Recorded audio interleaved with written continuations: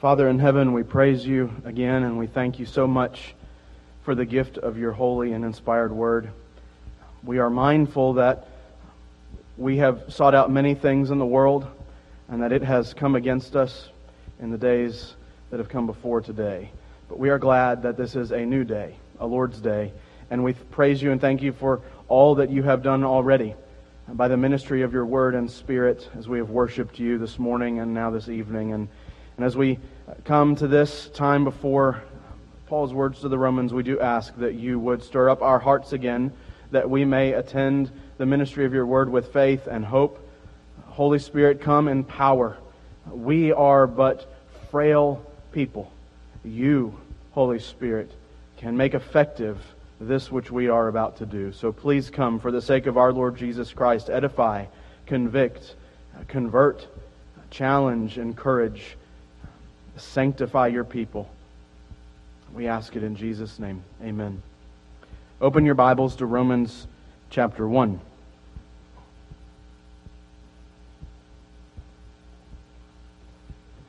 Romans 1, our text this evening is verses 8 through 12.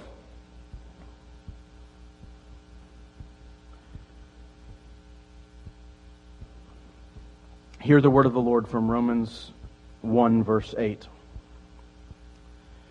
First, I thank my God through Jesus Christ for all of you, because your faith is proclaimed in all the world. For God is my witness, whom I serve with my spirit in the gospel of His Son, that without ceasing I mention you always in my prayers, asking that somehow by God's will I may now at last succeed in coming to you. For I long to see you, that I may impart to you some spiritual gift to strengthen you. That is, that we may be mutually encouraged by each other's faith, both yours and mine. Amen. So ends the reading and hearing of God's Word. May He add His blessing on it.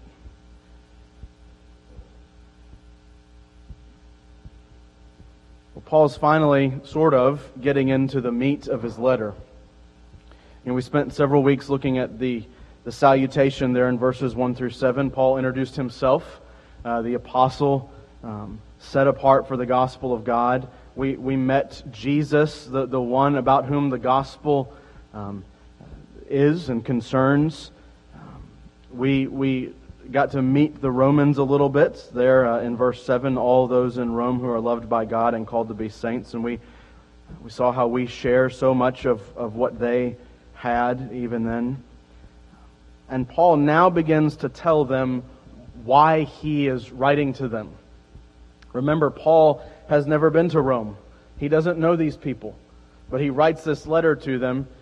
And in the first place, it may seem a little bold, a little brash for him to write such a lengthy letter. I mean, it wasn't, Titus. He didn't write just a few chapters. He had to write 16 chapters to these people he's never met before. And maybe that makes sense. Maybe to someone he doesn't know, he has more to say and less to say to somebody like Timothy or Titus. What gives him the right? Well, it's what he talked about so much in the first 7 verses, that Paul is an apostle set apart for the gospel of God, and he's been set apart specifically to bring the gospel to the Gentiles.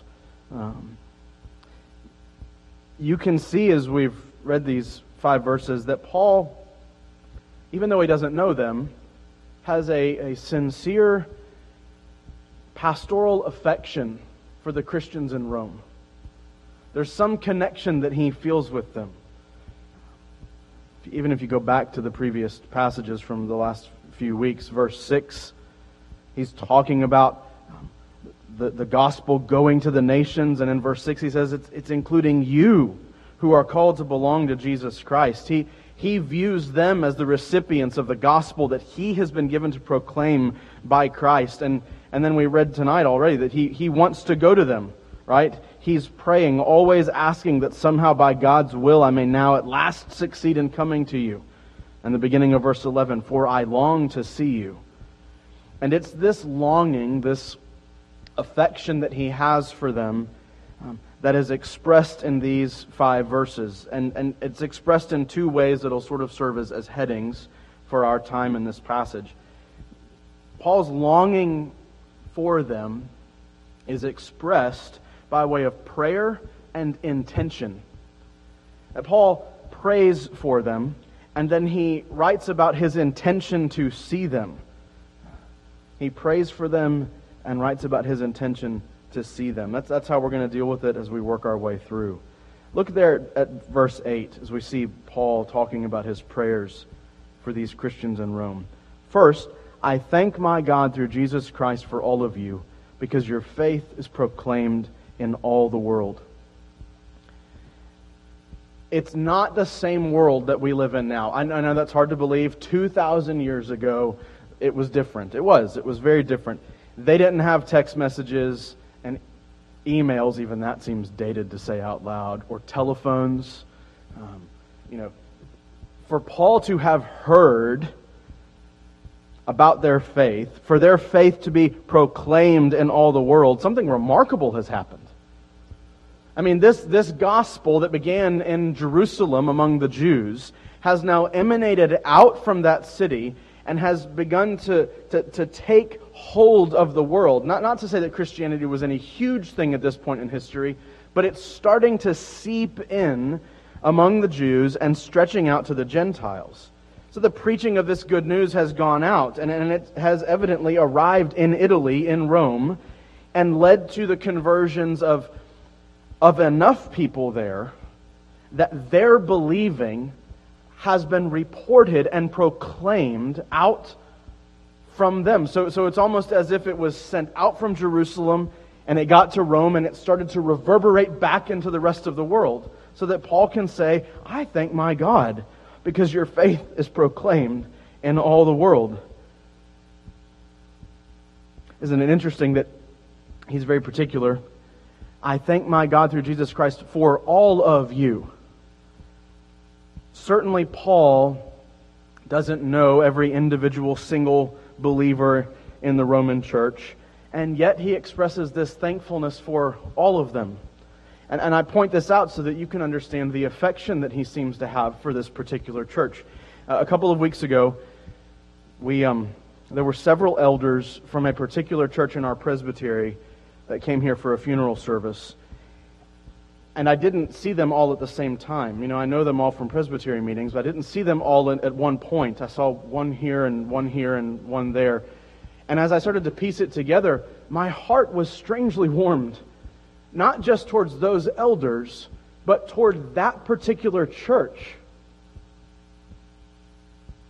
Now, would I say that I have warmth and affection for every individual believer in that church? Well, maybe not. But there is some sense, in the same way that Paul writes it here. Maybe some of you felt it too when you realized that some delegates, as it were, from River Oaks and Germantown were here for a funeral. We realize that they care for us, and it stirs our hearts with affection for the believers there and for that church there, so that now, if you hear the name of that church again, you may have warm feelings even if you've never met them before. And that's what Paul is saying.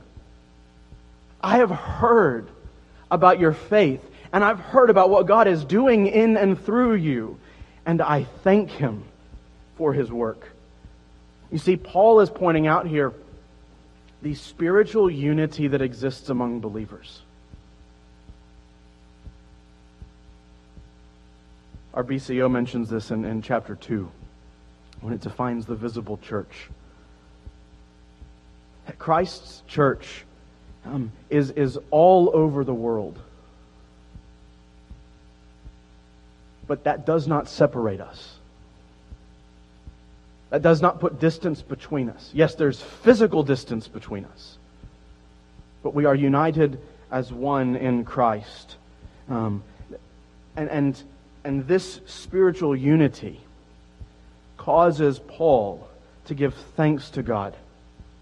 As one author writes, Paul may be an unknown face to the church at Rome, but the Christians there are no strangers to his prayers. Now, I don't know what kind of motivation there is for us there, that we should be praying for our brothers and sisters in Christ wherever they may be. We can't go through the whole list of every church in the world every week. Don't know if we could compile such a list. But as they come to your mind, pray for those you know who know Christ, for they are a part of our body. Not our local body here, but a part of our body of Christ that is united in our union with Him. Why exactly does Paul give thanks, though? Right? We can see the connection he's making, that he is glad for their faith, and we see that the spirituality of the church is significant to him, and the connection we have in Christ is significant. But why is it a thankful prayer that he offers up through Christ? Why doesn't he congratulate the Roman Christians on their good work? Why doesn't he give them a good pat on the back for laboring so hard after such a reputable faith that it's made itself known throughout the world? Why doesn't Paul react to them like this? You're already tracking, hopefully, with me. It's because their faith is not something that they have developed on their own. Right? Doesn't make any sense for my mother to give me a gift and for me to turn to my daughter and say thank you for it. Right? Doesn't make any sense for my mother to give me a gift and for me to go look in the mirror and praise myself for how wonderful I've been to earn such a thing that I've acquired.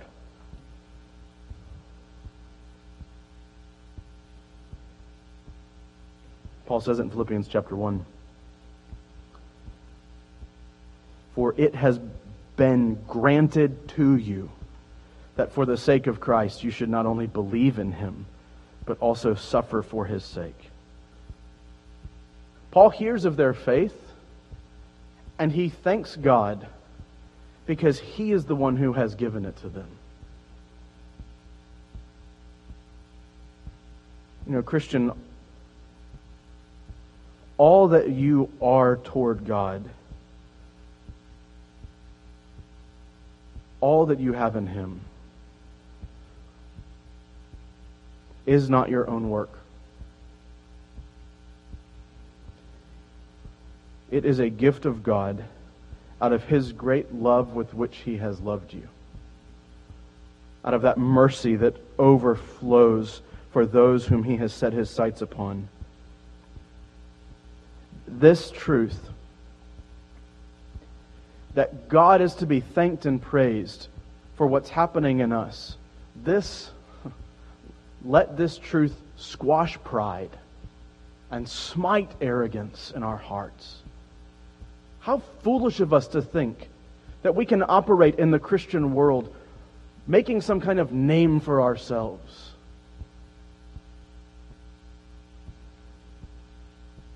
Sometimes will creep into your mind, won't it? Just before you pray out loud in front of a group of people, I hope that my words will make people think well of me. Well, I hope that we lose that sin before we get to glory.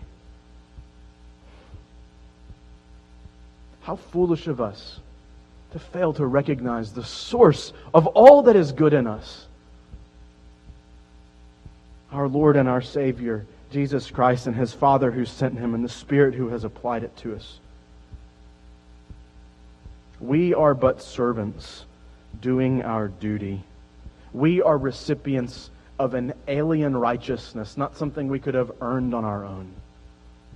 Let us praise God and thank Him for what He's done. Paul elaborates a little further on this thanksgiving as he writes. Their faith that he's heard about stirs within him this desire to see them. Right? Verse 9, for God is my witness whom I serve with my spirit in the gospel of His Son, that without ceasing I mention you always in my prayers. The grace that God has shown to them in Rome has caused Paul to give thanks to God and to pray for them unceasingly. Particularly, he has this prayer request that we'll get to in a minute at the end of verse 10, that he might be able to go to them and minister some grace to them.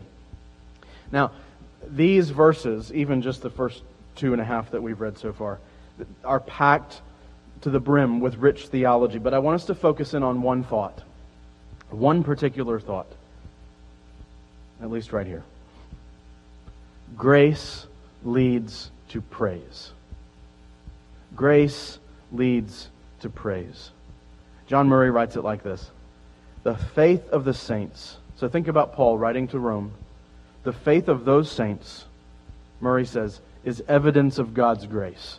is evidence that He has been at work in them, that He is at work in them, that He will continue to be at work in them. It is evidence of God doing something, of evidence of God come down toward them in Jesus, in the gospel proclaimed.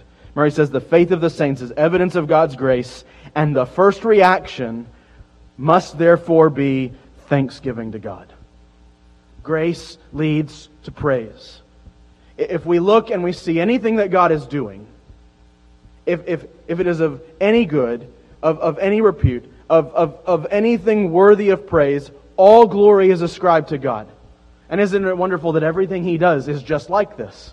That there's not a thing God does that is not worthy of His praise. All He does honors Him. And this is the whole life of a Christian, that grace leads to praise. Why has God redeemed you? So that you might worship Him. So like the Israelites realized in Exodus, right? That the best place to be was always in submission to God's will, always in submission to God's worship, because all of His blessing is poured out there. Why is it such a wonderful thing that we have been saved from our sin? Well, we might say very quickly that we don't have to suffer the penalty for it. And amen. Yes, amen. No penalty for sin because of what Christ has done. But so much more than that. Grace leads to everlasting praise. And in that praise and worship of our God is all the good that our hearts would ever yearn for.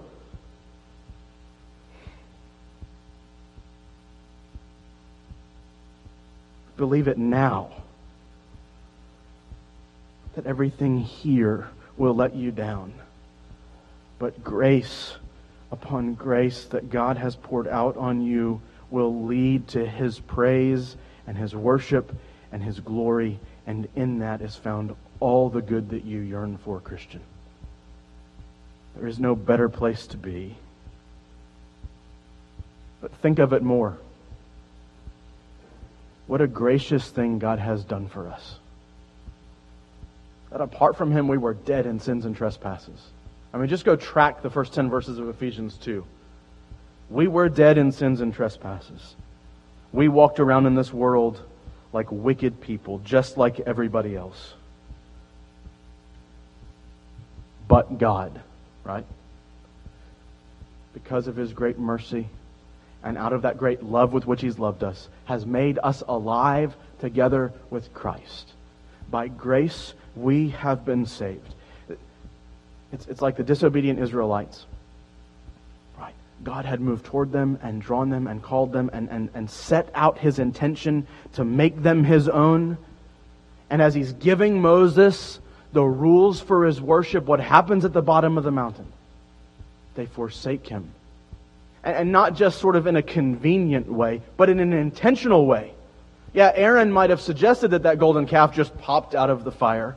But the people asked him to make it. And they bow down willingly to it. And what does God do?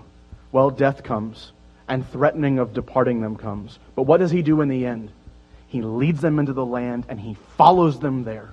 He goes with them. His mercy and His love are still poured out on them, as wicked as they had been. And that is what He has done for us. As sinners, we have received mercy from God, spared from the punishment that we deserve. Because why? Because Jesus died for us. It's all through Christ. That's what Paul's alluding to in verse 8. I thank my God through Jesus Christ. It's these little ways that Paul sort of refers to all of the gospel life in 3 words. Paul's thanksgiving is lifted up through Christ because all of our spiritual benefit has come through Him. That not a thing that we have that has been given to us by God has come apart from our union with Christ, from His being knit to us by faith. Back to Ephesians chapter 2. Even when we were dead in our trespasses, God made us alive together with Christ. By grace you have been saved, and raised us up with Him, and seated us with Him in the heavenly places in Christ Jesus. This is what we have received. What is your response? That's what Paul is pointing out to us. Grace leads to praise. Beloved, what's your response to the grace that you've received? Mimic Paul. Thank Him. Thank God. And praise God for what He has done. And maybe in the context of Paul's writing here, the best application for us to think through is that of prayer. Right? The grace of God in the life of the Romans led Paul to his knees before the throne of grace. How much more should the grace of God in the life of you, in your own life, how much more should that grace lead you before God in prayer and thanksgiving? If Paul thanks God so much, unceasingly, for the grace at work in the lives of people he has never set eyes on, how much more should our lives be devoted to thanking our Lord and praising His name for what He has done for us? Right? Oh, praise the Lord for all that He has done for us. Paul has a strong affinity for the Roman Christians. And he explains a little bit more, starting there in the middle of 10, about why he wants to come to them, or just really about the fact that he wants to come to them. Why exactly he wants to come is still a little muddy. Here, look, you'll see. Look at verse 9, just to get context. For God is my witness, whom I serve with my spirit in the gospel of His Son, that without ceasing I mention you always in my prayers, asking that somehow by God's will I may now at last succeed in coming to you. It seems that Paul has been trying to go to Rome for a while. Ignore the irony of the fact that when Paul finally does go to Rome, it's to be executed. That's another time. He wants to go see them. And apparently he has prayed and prayed and prayed. Verse 10 reads, right, that somehow, I thought it was going to be straightforward. Maybe eventually it will somehow be that by God's will, I may now at last succeed in coming to you. Now at last. When do you say at last? After you've been trying to do something for a long time. At last, I understand, what to do with my fourth child in this particular circumstance. And that's a joke, because I don't think I'll ever understand what to do with children at all. At last, he says. Maybe now, at last, I will succeed in coming to you. You need to get a sense of that yearning and that affection that's driving him to go to Rome. He's been asking the Lord to make it possible for him to get to them, but the Lord has not said yes. Paul's been waiting. He's been trying. He's been yearning, but unable. I wonder if you've ever experienced something like that.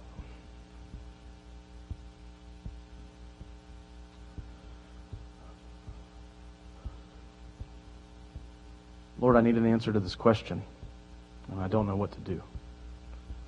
Where to go to school, or what job to take, what house to buy, what person to marry, how to raise my children. Lord, I've asked for this difficult thing to be made clear to me so that I will know the purpose for my suffering.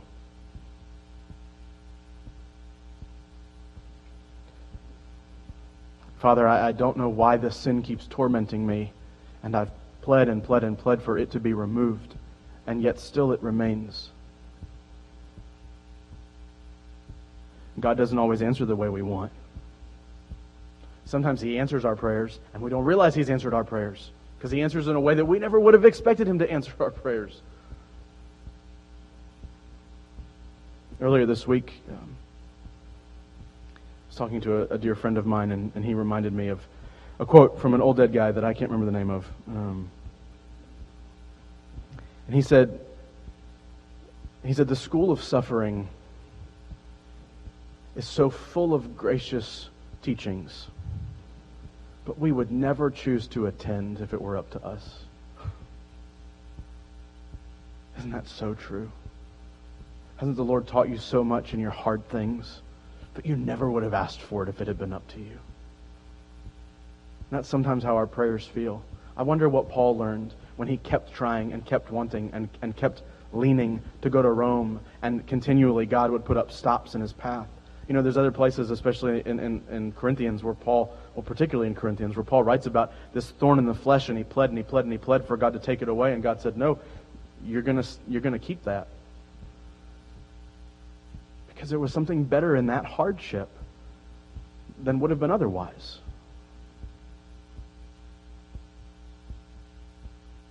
Paul wanted to go to Rome, but continually was turned away. One commentator named Barnett says that neither Paul's prayers nor ours, even our most noble, are always answered in ways that seem best to us. You know, we may think that we're so good at praying for this particular thing, and we've been so, consistent and unceasing in our prayer for it, and when it finally seems to have an answer, we may still even go, that's the answer? This is the answer? This does not seem best. And I think in that moment, I would simply encourage you to go back to Eli in 1 Samuel and remember what even that very difficult and troubled man said. When Samuel told him hard news from the Lord, what did Eli say? Let the Lord do what seems best to him.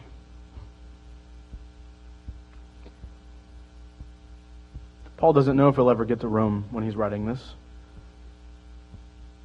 But what is it that he intends to do when he gets there? Well, he tells us, sort of. Verse 11, for I long to see you, that I may impart to you some spiritual gift to strengthen you. That is, that we may be mutually encouraged by each other's faith, both yours and mine. What's his purpose? When he gets to Rome, he intends to strengthen them and to find mutual encouragement with them. And we may even say that these are the same things.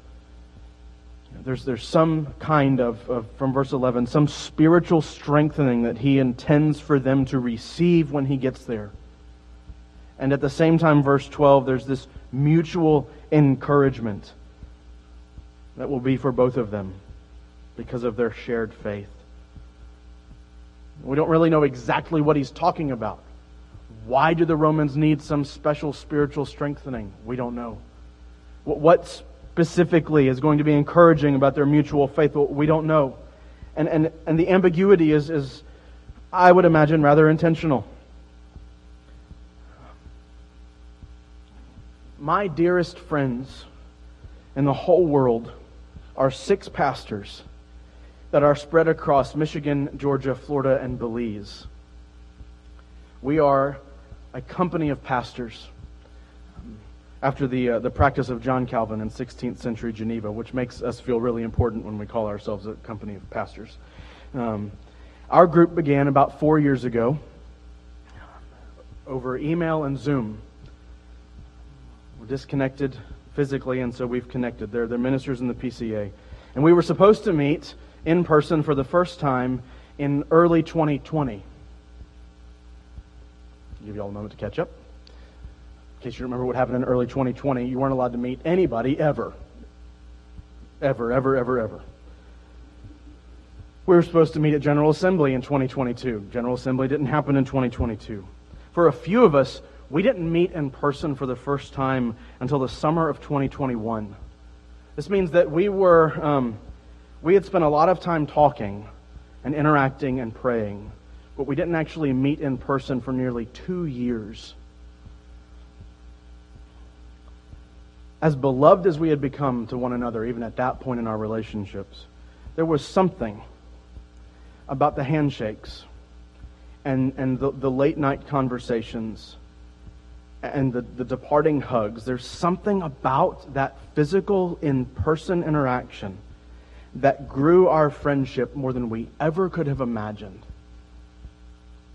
We continually see each other 2-3 times a year sometimes. Without those in-person experiences, our relationship might have continued, but certainly would not have been as strong and encouraging as it has become. These men can say anything to me. They can call me out for whatever they want. They can tell me anything they want. And they know that we pray together and we cry together and we laugh together, and we lament things in the church together, and we celebrate the good news of the gospel together, and we encourage each other in our ministry of preaching so that the word might continue to go out. It is such a blessing. We experienced, and we continue experiencing over the years, what Paul is talking about doing in Rome right here. That while we may not know exactly what he has in mind in verses 11 and 12, we know that Christians, though separated physically, are united spiritually. And there is a strengthening and an encouraging that takes place when we are together. Yes? It's something significant that you can't quite put words to. That a phone call is good, right? A text message is nice. But when that person shows up, it speaks. And the Holy Spirit does something in and among and around His people when they're together. It's what Paul talks about in Hebrews chapter 10. It's far enough away from where Tim is currently. I don't feel bad going here. In Hebrews chapter 10, beginning in 19, Paul... Oh, gave it away. Sorry. The writer of Hebrews is... sorry. We can talk about that privately if you want to sometime. The author's drawing this connection between confidence in Christ and regular communion with our brothers and sisters in Him. Right, there's this connection that he draws between being confident and assured of what Jesus has done for us, and it's connected to us as we're connected to each other. Here, just listen. Hebrews chapter 10, beginning in 19. Therefore, brothers, since we have confidence to enter the holy places by the blood of Jesus, by the new and living way that He opened for us through the curtain, that is, through His flesh. And since we have a great high priest over the house of God, let us draw near with a true heart in full assurance of faith, with our hearts sprinkled clean from an evil conscience and our bodies washed with pure water. Right? He's talking about this life as a believer, that we draw near to God because of what Christ has done. In verse 23 he goes on, let us hold fast the confession of our hope without wavering, for He who promised is faithful. And what does he connect to this? This unwavering holding fast of our confession because God's faithful, because Christ is faithful. How does He encourage us to do this? Verse 24, let us consider how to stir up one another to love and good works, not neglecting to meet together, but encouraging one another, and all the more as you see the day drawing near. Life is better together. That's what he says. Life as a Christian is better together. You know, we started a hard season in our church 2 or 3 weeks ago. And arguably, you could say it's been going on for a while. I texted my friend, ironically not one of those 6 that I mentioned already, texted a friend of mine and told him we had 3 funerals in almost as many days coming up. And I asked him to pray for Tim, for all of us. And he said, you know, those seasons are very, very difficult. But oftentimes, those seasons of difficulty yield so much encouragement and companionship and love in a congregation. Why? Because it is the Lord ripping us away from the world and pushing us in together. It is Him strengthening us and bringing us together for mutual encouragement. Because as we lament death, we are reminded that together we have all found life in Christ. And we are able to keep on.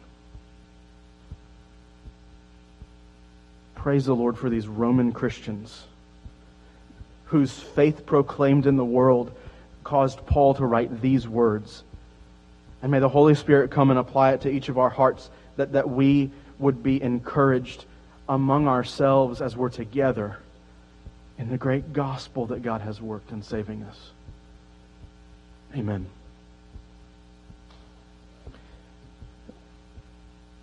Father in heaven, please, for the sake of your Son, send the Holy Spirit to write the truth of your word upon our hearts, that we may not sin against you. And we ask it for Jesus' sake. Amen.